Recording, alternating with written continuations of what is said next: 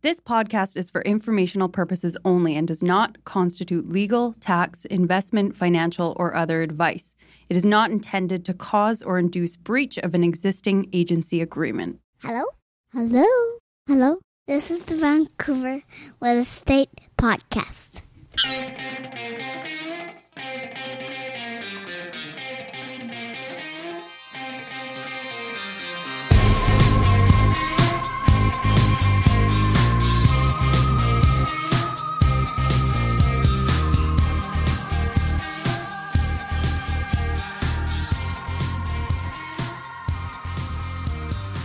And welcome back to Vancouver Real Estate Podcast. I'm your host, Adam Scalina. And I'm your other host, Matt Scalina. And Matt, I'm fired up for today because we've got Zach Ross. He's the president of Cape Group. He's on the show today to talk about development, the market, opportunities in the market, just a far-reaching conversation. This is interesting for a couple of reasons in my mind. One, the state we're in right now. Cape Group built a lot of rental. Right. And in a rising interest rate environment, rental becomes more challenging. So where are we at with that? They also, of course, are just monitoring the market. So where we're at in this softening, when is bottom, when do we take off from there? And then last, they're trying to build, or they were trying to build, and I don't want to spoil it, mass timber. Right. And they have sites at Quebec and Second, First and Scotia, and Charles and Nanaimo. So they have some really interesting sites in Vancouver. And he talks about the challenges to build and what needs to be done. So it's all around a great conversation. Yeah, I really enjoyed this conversation with Zach. I should say a couple of show notes before, housekeeping items before we get started here. One is we are actually recording this live in Kokomo Studios. Brady D, our producer, has set up the cameras. So we actually now have video. The video is going to be available on YouTube, so you can check it out at Vancouver Real Estate Podcast on YouTube. The other thing I want to mention is that I really screwed up, and I not super tech savvy. We've got a lot of equipment now in the studio. I forgot to push record on the video, so we're missing like the first 15 minutes that we did capture for the audio podcast, but we didn't capture it on video. So if you are watching it mistakes on YouTube, are made. If you're watching it on YouTube, you want to hear that first 15 minutes, head over to Vancouver Real Estate Podcast, wherever you get your podcasts, and you can listen to Zach there. Fantastic. Well, maybe we should cut to our talk with Zach Ross from Cape Group. This is a great conversation, and I feel like we're in midsummer. There's nothing else going on. Let's get to our talk with Zach. Yeah, enjoy. This podcast is sponsored by Marcon, a local family-owned and managed real estate development and construction company that's been around for nearly 4 decades. Marcon is not only committed to high-quality construction, but it also is making a positive impact in the communities in which it builds, all across the Lower Mainland. We want to highlight 2 incredible Marcon projects. Elmwood, a 38-story tower located at Burquitlam's most important intersection, Como Lake Avenue and Clark Road. This landmark tower will feature 335 condominiums, over 37,000 square feet of office and retail space, and almost 20,000 square feet of amenity space. Elmwood has been incredibly popular with 80% sold currently, but they still have a great selection of junior 1-bedroom all the way to 3-bedroom homes remaining. Check out marcon.ca/Elmwood for more.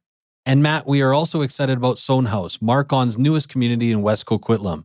With 165 homes ranging from junior 1-beds to 3-beds, Sohn House offers the perfect West Coast aesthetic with a more nuanced Nordic-inspired design. Register today at marcon.ca/Sohnhaus. That's SOENHAUS. Or you can learn more at marcon.ca or follow them at Instagram at Marcon Homes. Marcon, building for life.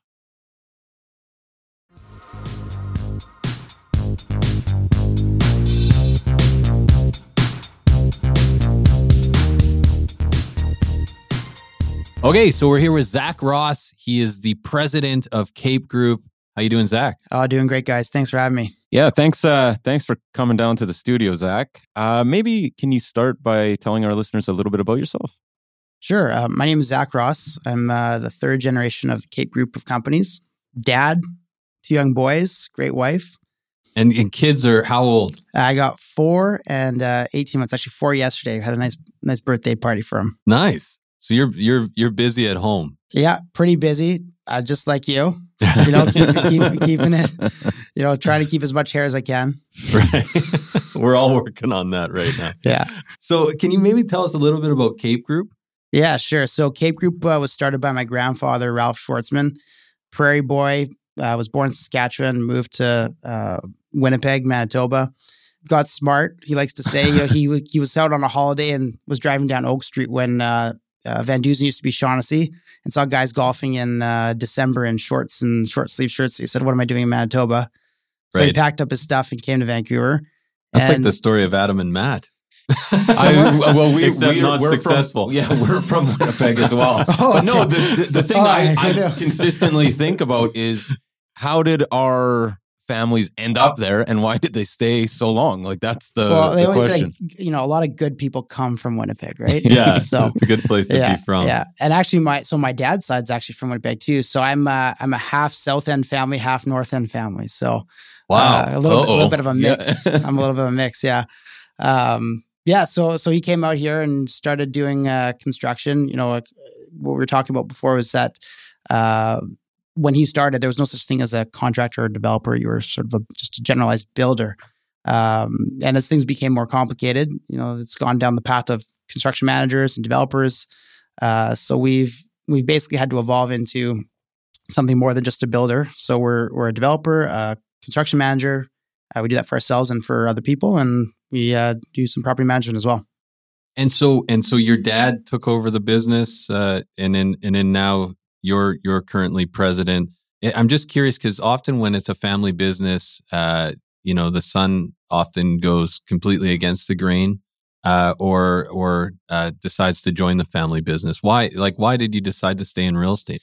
So it's actually funny. So it's actually not my dad; it's my mom. So it's your mom. Yeah, okay. It's my mom. So my grandfather's daughter, gender Risa, faux pas there. No, that's okay. And maybe that's why it works. I don't, But no, she's been involved basically since, like, we've all been in the business since we were kids. Like, I mean, I've worked on sites. In university, in the summer I'd go staple dimple board in the pouring rain down 20 feet below grade. So I've had that experience. She picked up nails on buildings and 70s, 80s. So we've all, grown up in the business. My dad is not a businessman whatsoever, just a doctor. He calls himself a country doctor, from Winnipeg.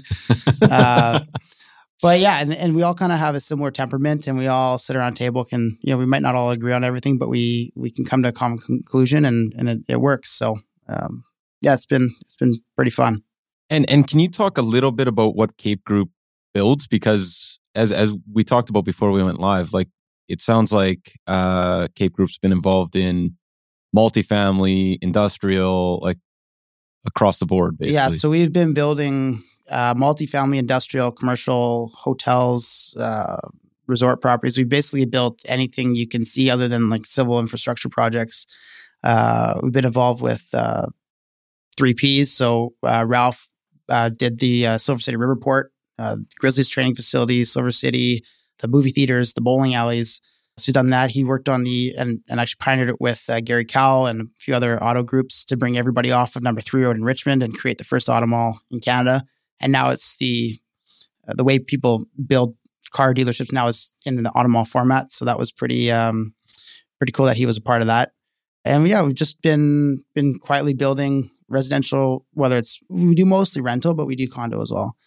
So, and typically Western Canada, but we've just made our first foray into Toronto, which is pretty exciting. And is it going to be rental in Toronto as well? So Toronto's a condo project. That one was brought to us as a condo, and it's making more sense to just look at it that way for our first project. But we're actively looking for some rental projects in Toronto as well.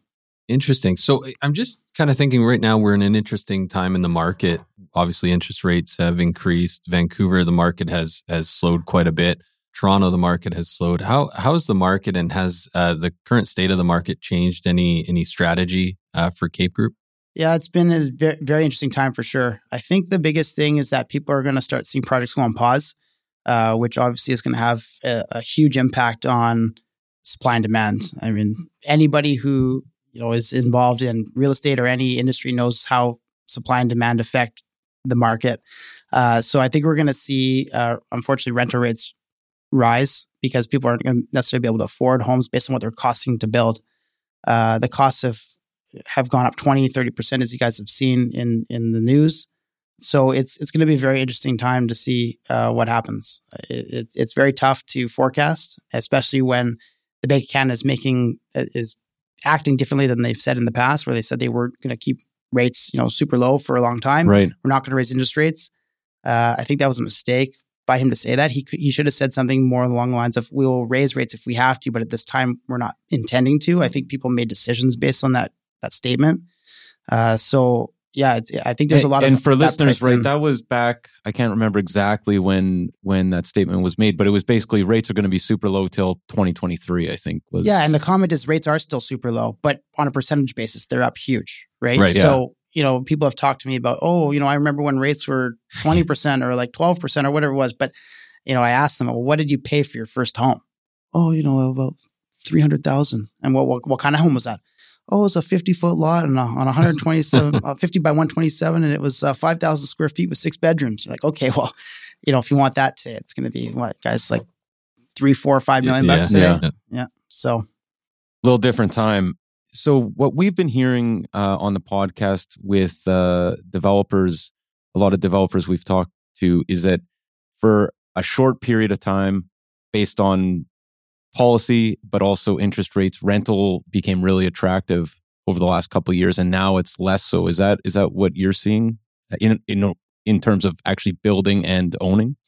Well, a few years ago, the market took a bit of a correction, as you guys know, probably 10, 15%-ish. And at that time, rates were super low, and there was a lot of attractive financing options for rental housing from CMHC and BC Housing. So a lot of developers, including ourselves, actually took condo projects and converted them to rentals. And, typically a condo project is easier to build from a financial perspective with respect to capitalization of that project, because it typically requires a little less upfront capital. So yeah, there was these financing programs that were available, and you were able to, proceed through the construction and development process as a typical condo. Construction costs started to rise and interest rates start to rise. The performance starts to look a lot more difficult, and you need a ton of money to actually get these things built. And as you know, unfortunately, without the money, you can't build them. So you end up against a brick wall and saying, okay, well, how are we going to fund these things to actually get built and bring housing onto the market?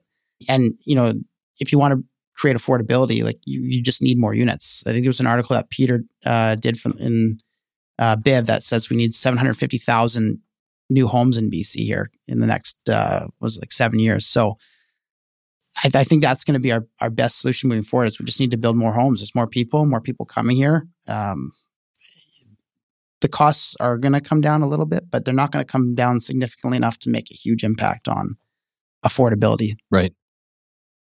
And so what in your mind do we have to, why aren't we building those homes, and what do we have to do in order to kind of ramp up? So this is a bit of an interesting subject, because it's not just a Vancouver issue. It is an issue throughout North America. The time it takes to actually, from buying a piece of property to actually delivering homes, can be anywhere between 3 to 7 to 10 years, depending on the scale of it. So that is the biggest issue right now, is some people get through 5 project cycles in their entire career based on the size of the projects they're working on. So we need to try and find a way to get housing onto the market faster, whether it's through permitting timelines or pre-manufacturing to try and speed up the construction process.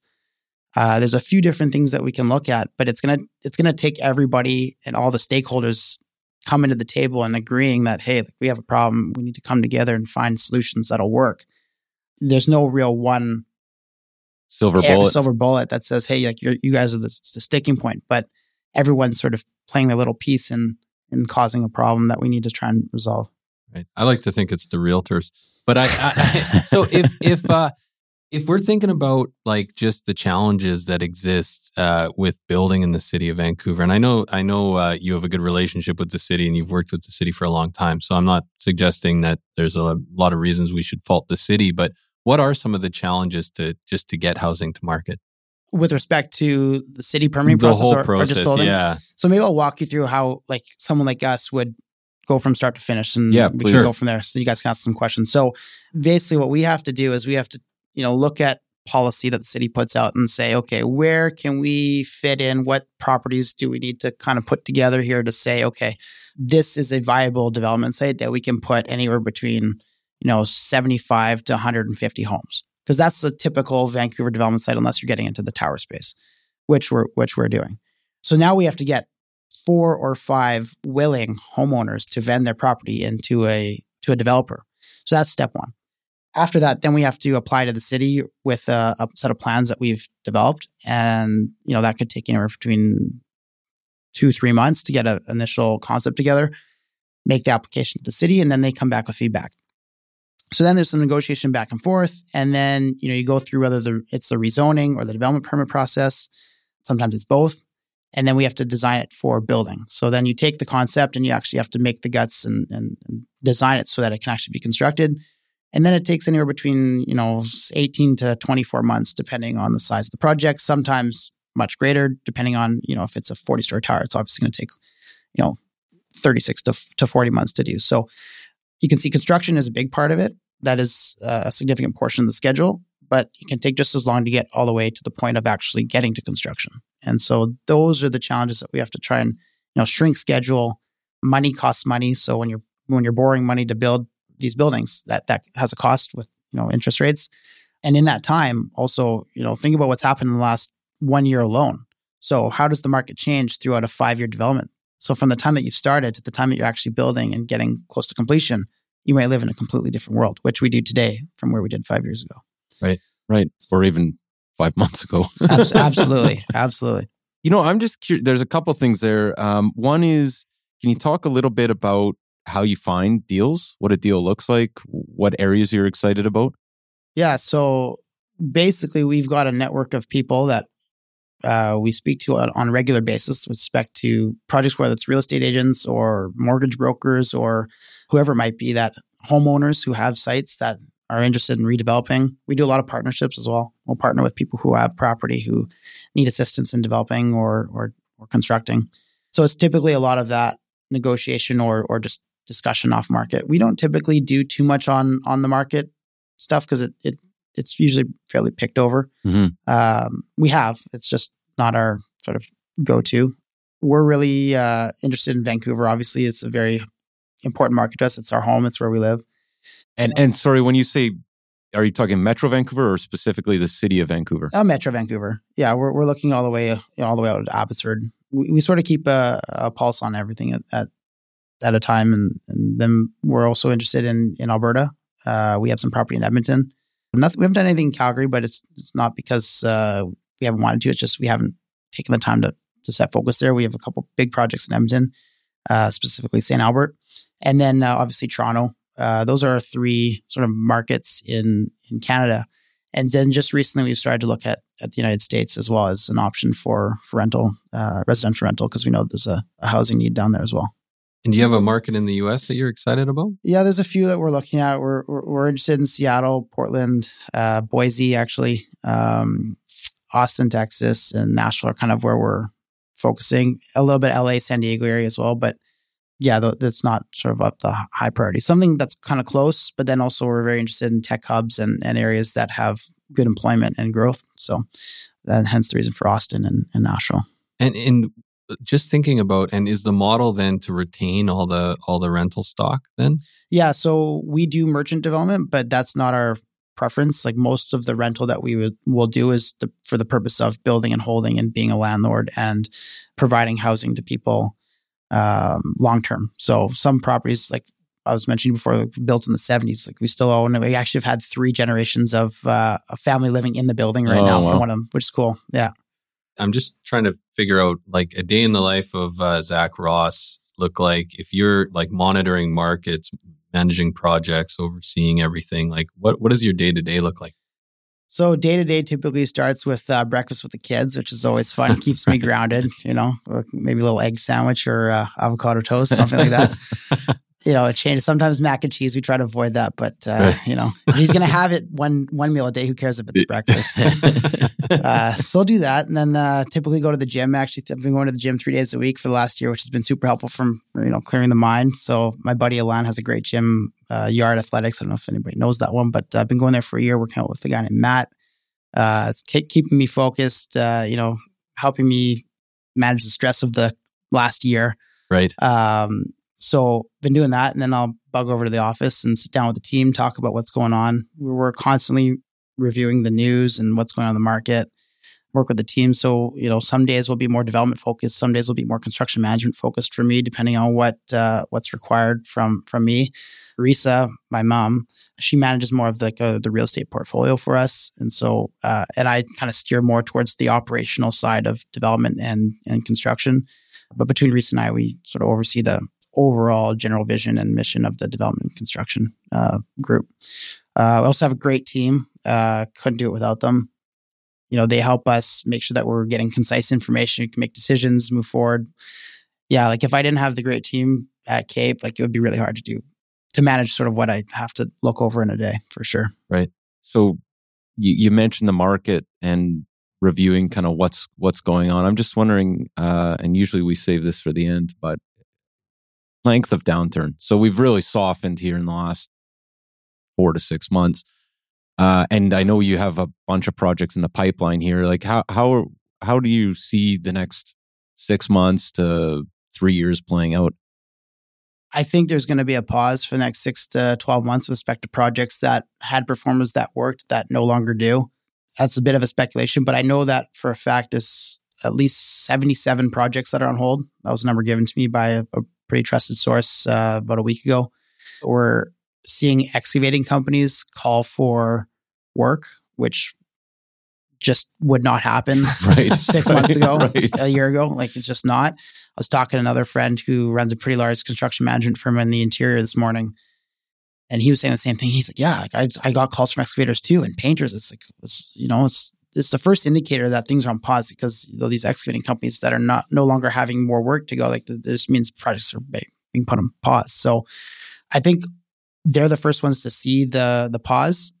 Most of the trades don't necessarily know that pauses are coming yet because maybe companies are trying to figure out whether or not projects are still viable or whether they should wait or what they should do. So I think in the next 6 months, they'll start to see some softening in the construction pricing. I also think there's probably going to be 1 or 2 interest rate hikes, but then they're going to have to bring it back down. That's sort of the common consensus in the industry through the development community and then the banking community as well. So I think we're in for probably 12 to 18 months of sort of let's see what's going to happen. I think we're beyond the initial shock. Like when the first, the 1 point interest rate hike came in, I think everybody was pricing in future and it was just, people were scared, right? So I think we're beyond that. People have feel some more stability in what's going on. Yeah. So I don't know if you guys are seeing the same thing, what you guys are That's almost exactly like I think literally last week we're saying it feels like the dust is kind of settling a little bit. The shock and awe moment. Yeah, even in the residential market, like people are kind of took a step back or like, okay, I'm getting back in the market. Maybe they're waiting for Labor Day, but it does feel like that shock and awe moment is kind of past. And it'll be interesting to see what the bank does in September. But I still think everybody, unless it's something dramatic, another shocker, who knows? Yeah. But I think the biggest thing for the longtime homeowner in Vancouver is they've got so much equity in their homes that they're not gonna, if they don't have to go somewhere, they're not gonna sell. Like if you bought your house, you're talking about someone who bought their house for $300,000 30 years ago and it's worth $5 million now. So what if it's worth $4 million? Like they're not forced to sell. So I think people that have gotten into the market a little bit more recently might have a bit more of a challenge. But if they've got the staying power to get into $3-4 million home, I don't think people are going to be walking from. They have to have 20% in at least, right? So right. I don't think people want to walk from that kind of equity. I think that's bang on. And I think the other thing is like right now for people that are monitoring, say, detached in Vancouver, the inventory has been so low and the quality, the type of inventory that's been coming to market suggests that people are just staying put if they don't have to sell, right? Well, it's the same thing with like when they say, oh, housing sales are down 30% year over year or month or whatever. Yeah. And that doesn't mean anything to me because who cares if you sold 8,000 homes last month versus 6,000 homes? What's the price? What people are just staying put. Like just because there's not transaction doesn't mean that the market isn't a little frothy or whatnot, right? So yeah. And it does, just thinking about that. I mean, the inventory has been so lackluster that it just feels like the summer's just been stagnant almost because like I've been out shopping with a couple buyers and it's just hard to find something that's good. It's like buying a winter jacket in the middle of the summer. Yeah. That's what it's like right now. Right. And it's interesting because I mean, a lot of people, especially if you're working with end users right now, is it's often nice to go shopping in busier markets where there's some supply. I know it's competitive, but really, if you're looking for a house that's going to be the next, 5-10 years of your life, you don't want to settle on something just because inventory's so low, right? Yeah. And you get stuck and then you're like, oh, I should have, maybe I could have gotten to that next home or whatever. And, it was extra 100 or 200,000 at the time. I couldn't stretch, but now I'm in this, house that I'm happy with, but I'm not necessarily it's not my long-term or forever home. And there's costs to trade up. Yeah. Big time. Yeah. So if I understand, we're thinking, Zach, kind of 12 to 18 months. If we're, maybe I'll put it this way, and I know this is maybe not the way you generally think about it, but in terms of kind of bottoming out and the market kind of picking back up, do you see that? Is that 12 to 18 months? What are your thoughts? I think that's probably a good guesstimate at this point. It'll depend on what happens. I think it's in 2 weeks or something, that next rate announcement. And I think they're saying 50 basis points or 25 basis points or something, but you never know what they're going to do. So I think let's see what they do there. And that'll be an indication of what the Bank of Canada thinks. But there is the issue of the project restarts as well, right? So let's say everything gets put on pause and then all of a sudden everybody's ready to go. That's going to also cause an issue in the market because of the absolute rush to the finish line now, right? So what we're trying to do is with our projects, make sure that we're fully aligned and ready to go so that when it's time to go, we can get on it and start building. Has Cape Group actually put projects on pause right now as well, or? So one project specifically is on 2nd in Quebec. It was the former Lordco. We actually have a 2-story or 1-story hole in the ground right now. So we were about to form our foundation on the Monday, and on the Thursday before, the draft Broadway plan came out, and our site was designated for 7 FSR. It's a block away from the Great Northern Way Transit Station. So for that project specifically, it was zoned for increased density. So we said, okay, let's pause and wait what happens. It's obviously been approved now.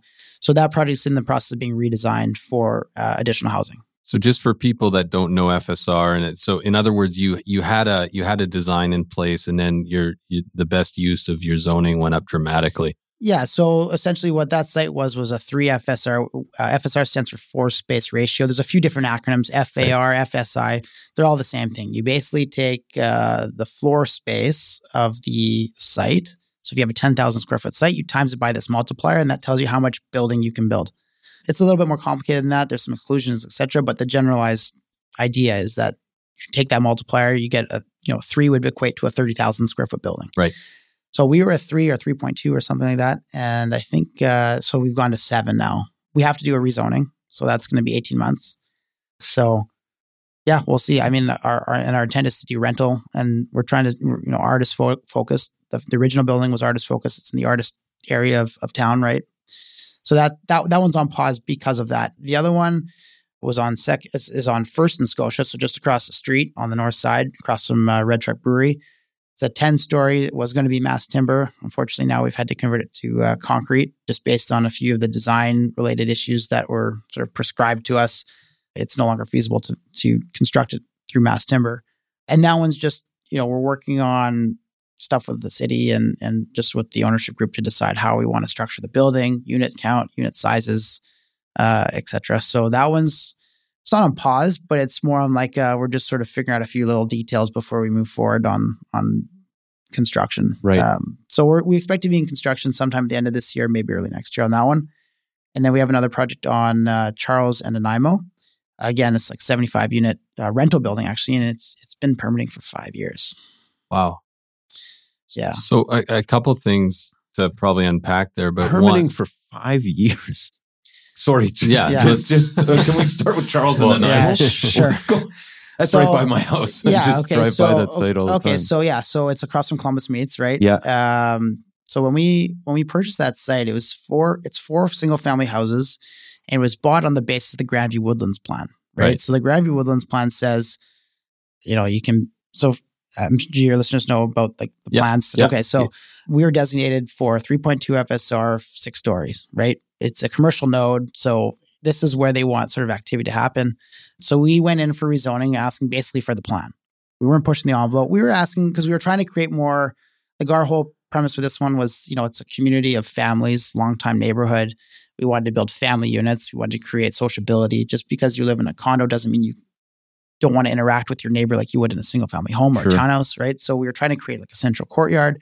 So we had this design that protruded the typical C2 zoning, I guess you'd call it like gray space, right? So the typical zoning would require you to step back as you get higher up. So if you look at buildings that are 6 stories and above, you typically see a building that goes up and then on the top floors, they go back, right? So our building was more of like a centralized courtyard. So it was a taller, it was 6-story. The height was as required, but didn't have those setbacks. So that was our only ask to promote sociability. And so it took a long time. We failed the first UDP. Some of the design team didn't like the concept that it went through the C2 zoning magic line. I don't even know what they call it. The invisible line. It's red on the paper. So we had to go back to UDP. And originally, actually, it was designed as a condo. And in that 8 months between our first UDP and our second UDP. And sorry, UDP for... Urban Design Panel. So what Urban Design Panel is, it's basically a panel of peers. So there's architects, landscape architects, developers, engineers, and you present to the UDP, the panel, and they comment on it for council and staff to take the feedback of the community and the industry. So, and the way they go as any community, as soon as one person goes down a path, everybody likes to jump on the train, right? So, one landscape architect, I think it was sort of not happy with the C2 zoning. And then everybody's like, yeah. So, that actually caused us 8 month delay. And then in that time, that was when the market took that 20% dip in the condos. And so we said to the ownership group, we said, I think this would actually work pretty well as a rental site. So why don't we look at it like that? So we did that. And so we rezoned it as a rental after, we got through the UDP. And so then we rezoned as a rental. And then we did the development permit. And we're still sitting here. I think we have our prior to now, but we're just working through it. And so the project has to be viable, obviously, like financially and with construction costs rising.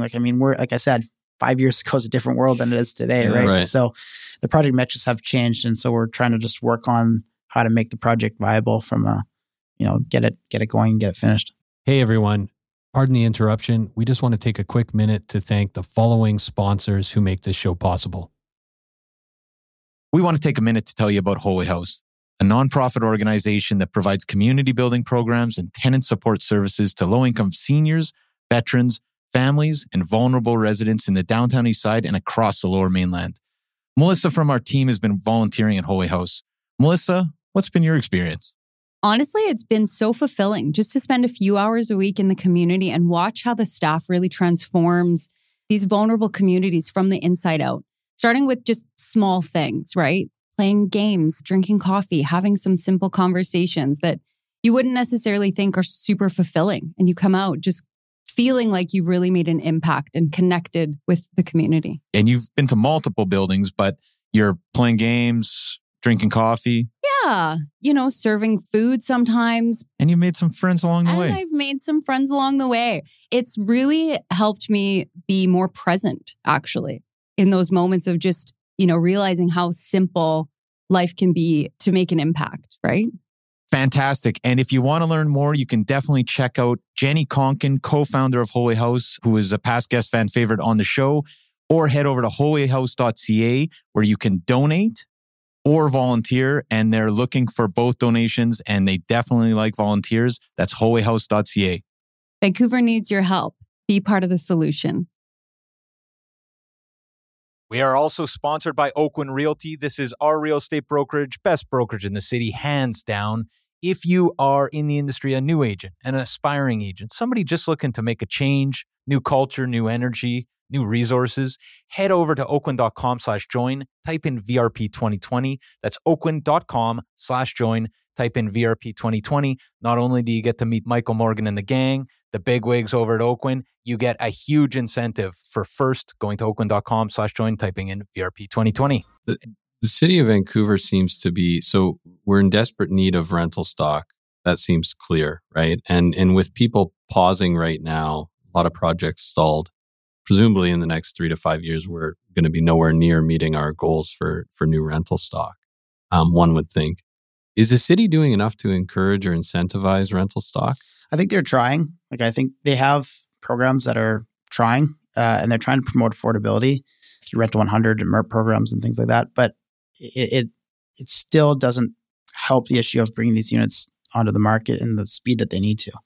In the end of the day, I don't think any developer is asking for handouts. We're not asking for things for free. I think we're just asking for a clear path forward and the path of least resistance to bring these units onto the market. So just as an example with this Charles one, so it's zoned as a rental, and it's actually viable as a condo based on the numbers with what's going on in the market with construction and sales. We could do it as a condo, which most people would end up buying them and renting them to end users. So still bringing units onto the market would most likely end up being investors that would rent them out. But unfortunately, in order to do that right now, I have to go through a rezoning. And the city actually wants to charge a fairly large CAC or community contribution, which is basically a tax, I guess, if you want to call it that, for increased density. So, when people look at a $1,200 per square foot condo, those are made up of all these different costs and fees. And the CAC is one that I think the city was anticipating that it would bring land values down, but it's actually, I think, just increased cost, because in the end of the day, that cost has to be transferred to the end user. Right. So whether that's a reduction of land cost or an increase in sale price, it's one or the other. Again, we have a path forward to say we can bring these 75 units to the market, but then now we have to do a 2-year or 18-month or 2-year rezoning. And so if I understand, over the 5 years, it was strata, then shifted to rental, and now you potentially are shifting back to strata? No, I don't think we'll shift back. It's too complicated to do that. It's 2 years before it could even start. Yeah. What we're trying to do is just bring homes onto the market. And does that, just thinking about, if you're building strata versus rental, does that change design? Does that change end product in any way for you, or is it just not for us? I mean, the biggest thing for us is that whether it's a rental or a condo, there should be no differentiation on the end user's experience. So just because you live in a rental unit, or whether the condo's been sold to an end user or an investor, we want our product to be the same. You might have a little different finish in the type of countertop or hardware that's in the unit, but essentially the layouts and the amenities that the projects can afford should be or will be pretty much the same for us. So the big savings in bringing rental into the market is there's a DCL waiver, so development cost waiver can be significant. So the city does provide that. There's some tax incentives with respect to GST rebates, depending on unit sizes and unit values. And then there's obviously financing packages through CMHC and BC Housing, which help bring costs down of money to actually build the rental buildings, which are not available if you're doing it as a condo. Can we talk a little bit about mass timber? So we've talked about mass timber on this program, and the fact that obviously carbon capture and just how excited people are about this way of building. And obviously Cape Group has had an interest in it. Can you talk a little bit about the challenges of bringing mass timber to market, or even just developing with mass timber? Yeah, absolutely. Mass timber is an amazing product. But unfortunately for mass timber, you have to start from the very beginning with the intent of going to mass timber. It's very hard to shift gears from a specific project to go into mass timber. And people, I think, get the misnomer that mass timber is wood construction, which it is, but it's not wood frame construction. So heavy timber actually has a char rate comparable to concrete. And so they're actually classified as non-combustible buildings. Now, there's a question whether or not who agrees with that, whether the code says that or what. It's been proven that the char rates actually last significantly longer. So I think there's a few things that the end users are being educated on now. So the one challenge was, if you build this building, will people live in it? That was step one. And I think Brock Commons proved that there's been studies done that show that people are actually happier living in these mass timber buildings just based on the feeling that they get living in a wood building and just the product.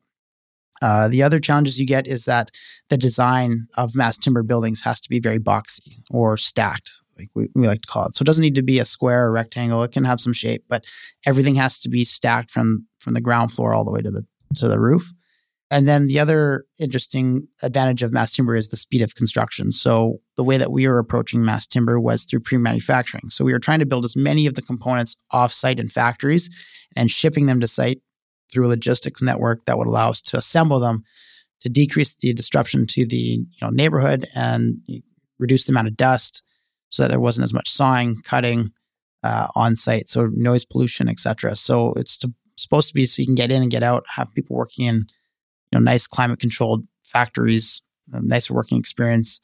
And so you kind of need to get all those things lined up together in order to make it work. And if one leg falls off the chair, the chair wants to tumble down. Yeah. and Yeah. So if I understand, so when we were talking about getting houses to market, pre-manufacturing is a huge component that you can have everything kind of lined up and shipped to the site, and it's quicker and it's better for the environment, and people prefer to live in mass timber. So it seems like there's a lot of winning kind of components. And not only that, but something that isn't talked about is like end of life cycle for buildings. So, now if not so much now, but maybe 10 years ago, if you wanted to knock a building down, you'd bring a big wrecking ball, you knock it down or you blow it up, right? Moving forward, buildings are need to be deconstructed. So these buildings are actually assembled through nuts and bolts.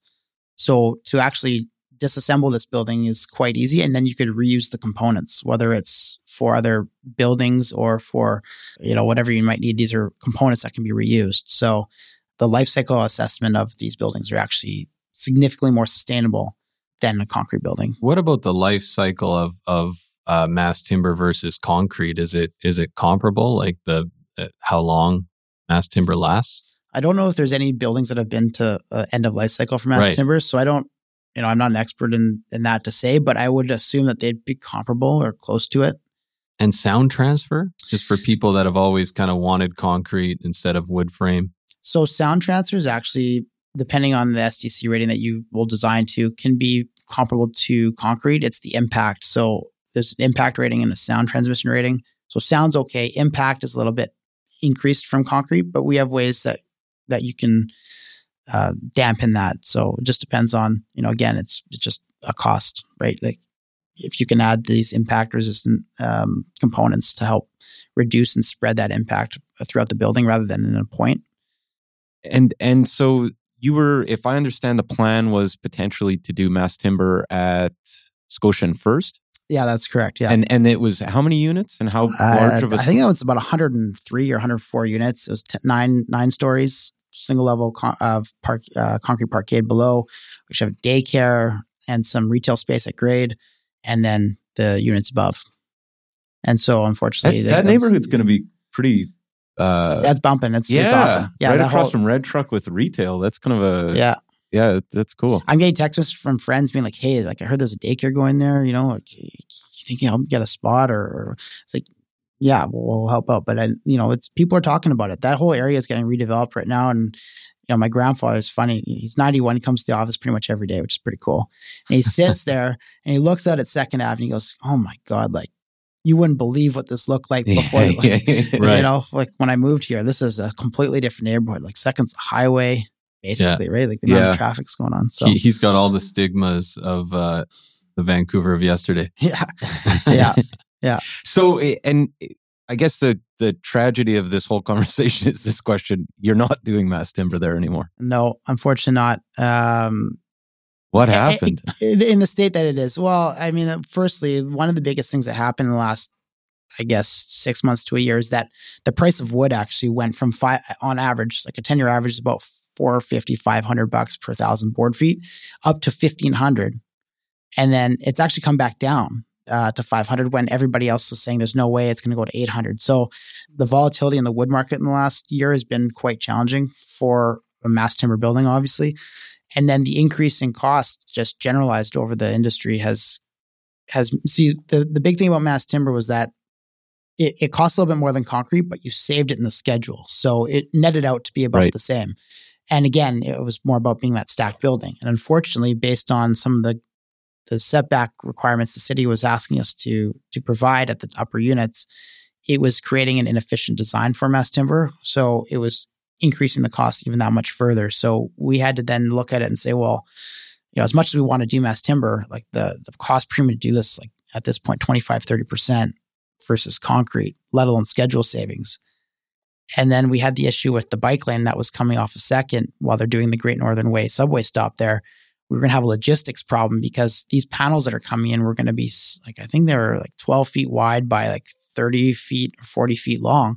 And if we can't have trucks access the site, how can we get our panels in to fly them in? So we started looking like our schedule will probably be compromised. The premium to do this has gone up. You know, there's going to be other buildings. Maybe we just do another one as mass timber and move this one forward as concrete. I'm just thinking about how, and we've talked about this a lot on the show, but just how quickly building is changing. And a lot of it is to do with just more progressive building schemes related to the environment. And you know, you think about like envelope first construction, you think of mass timber, all the things that are changing. Is the city keeping up with their bylaws and their guidelines? Well, they're actually trying to push the envelope, I think, from where we are technologically. In order to make a project viable, like I've said here a couple of times, like the cost needs to be in line with the value, because otherwise you just can't build something that's going to cost you more than it's going to cost to dispose of it. No bank will give money to do that, right? So unfortunately, what's happening is like there's being requirements being put on developers to provide certain efficiencies, and the products to do that are significantly more expensive. So until we can get additional technology in the industry that'll help us promote ESG building, it's going to be a challenge. I think we're going to step code 4 by 2035, and then passive house after that.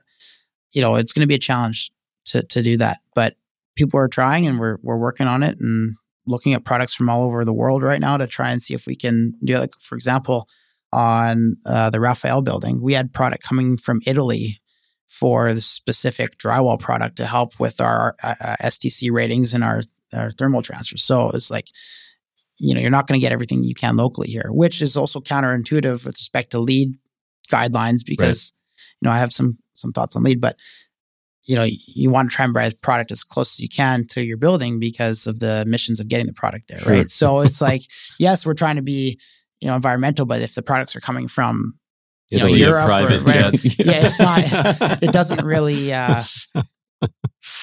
And what about can we just talk a little bit about the setbacks? Because it sounds like, so the cost involved, the volatility of wood over the last couple of years is one component. And it sounds like there's, you know, logistics and a bunch of others. But the setbacks to me seems an interesting one, because basically that leads to a design. It's impossible or very costly to change that design to where it would work with mass timber, if I understand. Yeah, and don't quote me on this, but I think what we're talking about is a matter of feet, like not 20. Like I think we were asking for a certain distance, and I think it was a couple, like 2, 3, 4 feet difference. And this is tower separation. So city has guidelines with respect to how far towers can be apart from each other. And yeah, we were encroaching on that a little bit at that certain elevation. And that was basically it. Yeah.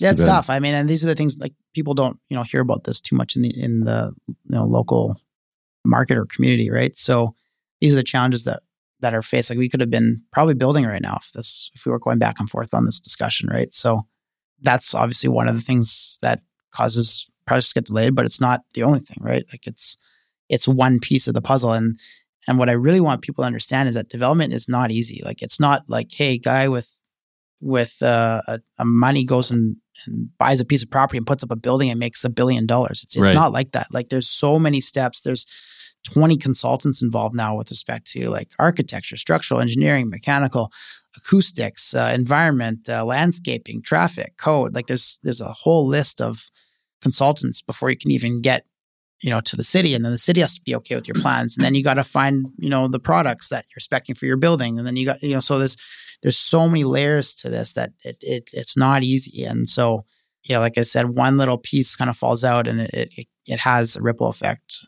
So like we say in development, like, something's going to go wrong, and then it's like, what do you do about it? How do you resolve that to try and keep the army marching forward towards the end goal of completing housing units? You know, maybe shifting gears a little bit, it sounds like you're active or becoming active in Toronto, and obviously Vancouver and Alberta, Edmonton, it sounds like at this stage. I'm just wondering for you know, we have a lot of mom and pop investors who listen to the show. If you could own a piece of property in any one of those cities, which one would you choose? Okay, I'm going to expand that a little bit. Okay. I'm going to say if I was in Vancouver and I would own a condo, if I had enough money to buy, if I had, let's say, enough money to buy like something worth $3 million, I'd either buy a condo or a small apartment building. You probably, with $3 million, you could probably find a small, like 4-unit, fourplex, something like that. So anything with passive income in Vancouver that will appreciate over time, I think that's absolutely a win. Alberta, Edmonton, go buy yourself or go find yourself an industrial building. Industrial rates there are 75% of what they are here in Vancouver, but the cost is like a tenth of the price to get Edmonton, into. it's insane how affordable industrial is. Yeah, but the rates right now, you're going to get $12 to $13 a foot net, right? So it doesn't necessarily cost you anything. If you can get yourself a triple net lease, go get yourself an industrial building, get in, and there's great tenants there that we've had an industrial building, we've had the same tenant there for 30 years or whatever, right? So strong distribution center supporting the oil and gas, technology, the university. So that's great. In Toronto, I'm still learning the market there a little bit. I'm not as familiar with sort of the entire scope of the asset classes there, but I don't think you can go wrong with a condo unit there as well. Sooner rather than later, I think it's going to get more expensive. The amount of costs that are being thrown in to developments by either the province, the city, or whoever it is significantly increasing. So that cost has to be passed along to the end users. So if those costs are going up, like if you're able to get into a condo now for $1,400 and they're adding $300 worth of like development charges and stuff like that, well, that's just going to cause other projects to have to sell for more, which will just bring your condo value up, and if it's on the secondary market.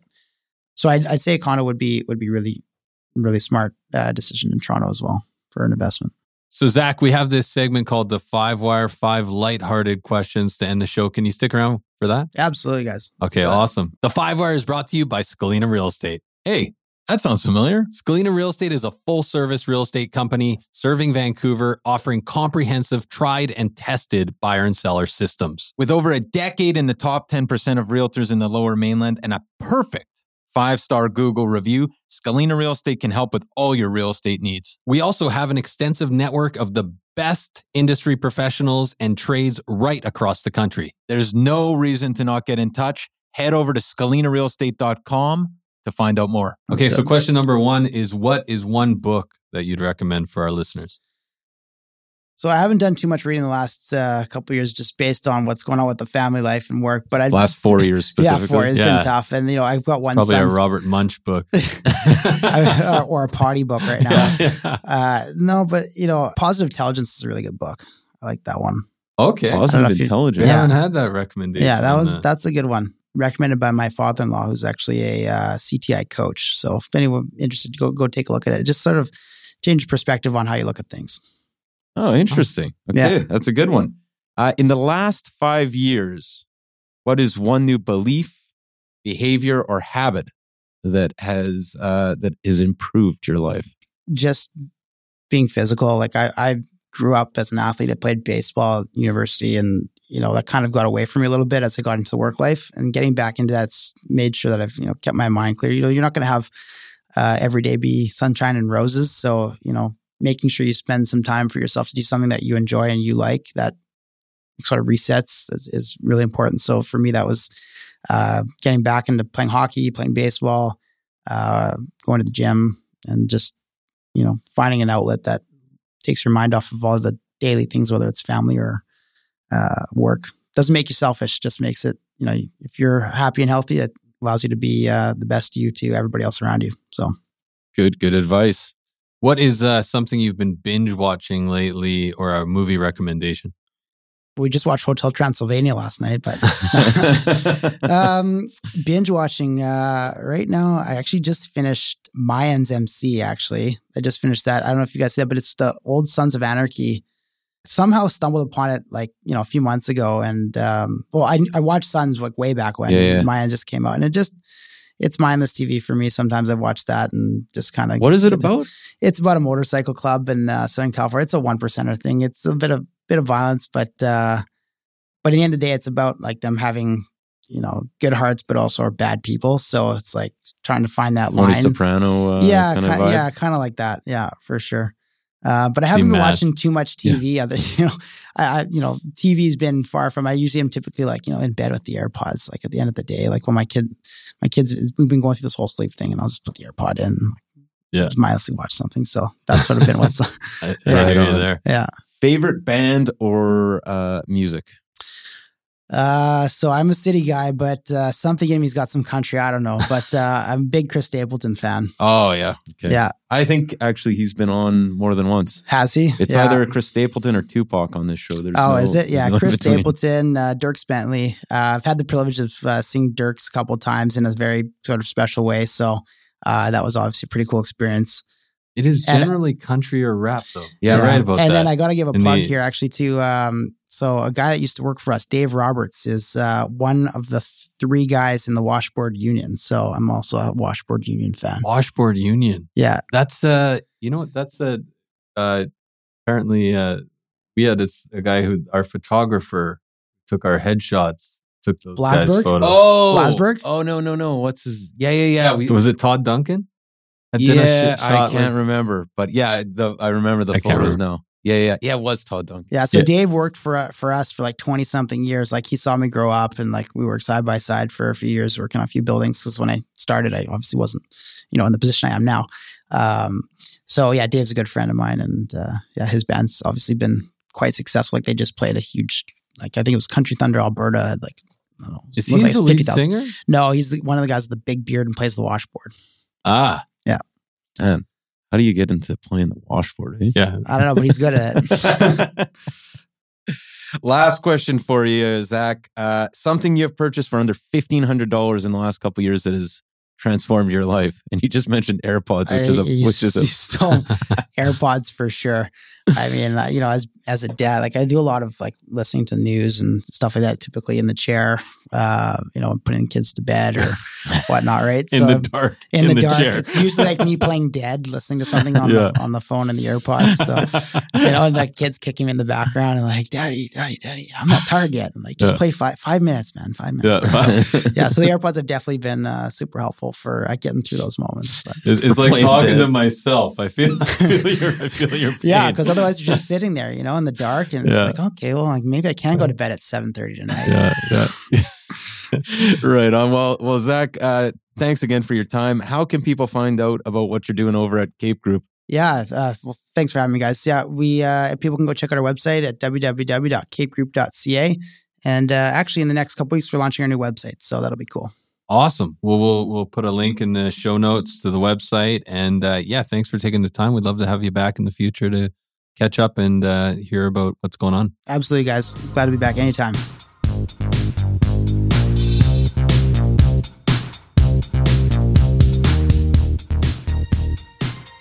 So there you have it, folks. Our discussion with Zach Ross from Cape Group. Really enjoyed having Zach on the podcast today, and really enjoyed having him at Kokomo Studios. He's just down the street, so popped over. Good to have him on. Good to have his perspective about developing in the city of Vancouver and his thoughts on the market.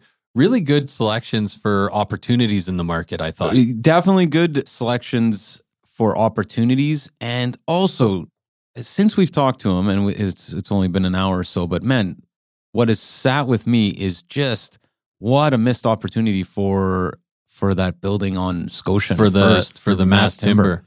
I know. I'm getting to the point where it's funny, like the things that kind of move the needle in terms of climate change and carbon capture. Like it's painful to watch another concrete building go up when the intention was to build mass timber. Yeah, and it would have been better for everyone. Yeah, like literally better for everyone, but a couple setbacks, and he outlines a couple other challenges. There's a lot of moving parts, though, right? And this is part of the process of getting to a place that we can build more sustainable. And I appreciate Zach kind of shedding light on it. Yeah, exactly, sustainable and quickly, because that's the other thing about mass timber that I don't think we've really talked about as much on the show is just how much quicker, kind of soup to nuts, you can get houses built in the city, and we desperately need them. So anyway, great conversation with Zach. Just a great guy. And neighbors with past guest, fan favorite, Clint Murphy. That's right. Fire, Clint Murphy. Yeah. So Clint was on the show. Clint does a lot of, he focuses a lot on kind of financial stuff. He's He's a CFO in his day job. That's right. Yeah. But he focuses on a lot of financial independence, retire early. Right. But without, did I say fat or fire? I can't remember. It's fat fire. He wants fat to fire. But the idea is not on a shoestring. There's apparently skinny fire, which is shoestring, and then fat fire. That was one of our most popular episodes. Clint wants to travel, but not with the Lonely Planet Guide. Is that the idea? One thing, I'll just pull this up that I didn't realize, and actually it was Zach that mentioned it. Clint Murphy, we knew he had a podcast. I did not realize how big he is on Twitter. He has like 140,000 followers. So wow. Check him out there. See, and he does a whole professional development side of things as well. That guy, I don't know when he sleeps. Busy guy, but not surprised that those two kind of run in the same circles. No kidding. But anyway, what else do we have before we cut for the day, Adam? We have, of course, our website, VancouverRealEstatePodcast.com. Head over to VancouverRealEstatePodcast.com where you can find things like the Live Wire. This is our weekly mailer with VIP pre-sale deals. We have deal of the month. We have stats going out before anyone else and different types of stats in this market. Super useful stuff. We also have private client services. Yeah, Matt, if you are not using PCS, you are standing still while the rest of us power walk by. You get sold prices, days on market. You basically get realtor level information for free. It's available at your fingertips over at VancouverRealEstatePodcast.com/PCS. Sign up for your own free account. This is the time to be monitoring the market, getting sold prices. It's the time to kind of check what stuff is listed for versus what it's selling for. Get better informed on the market and definitely get your own PCS account for free from us. The other thing I want to mention is also just quickly, we are now recording our podcast. It's available on YouTube now, so you can check it out. You can watch the video. Video recording that. Is that? Yes, I think so. Yeah, I think on you a have VHS, that right. and then we're uploading it to YouTube. I think that's how we're doing it. I don't know. I'm not very tech savvy, but that's all going to be available on YouTube.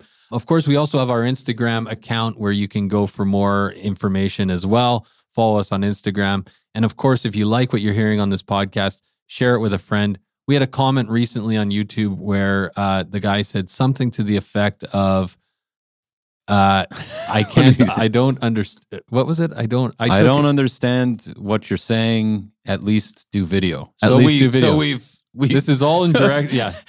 And so we stopped everything. We went and spent $4,000 on a setup. So thank you, John 4269. Your wish is my command. We're now back doing video. If you want to talk about that or any other useful suggestions, give me a call at 778-847-2854 or Matt at VancouverRealEstatePodcast.com. Or you can try me at 778-866-4574 or Adam at VancouverRealEstatePodcast.com. We also got that Kokomo line, info at VancouverRealEstatePodcast.com. Well, have a great week, guys. We're back next week with some more great We're going episodes. Right through the summer. Yeah, right through the summer. And man, do we got some good guests lined up. And you know what? The summer's basically over. So we're gearing up for coming fall. Up on go time. That's right. Have a good week, everyone. 2000 Faces for Radio. Subscribe today.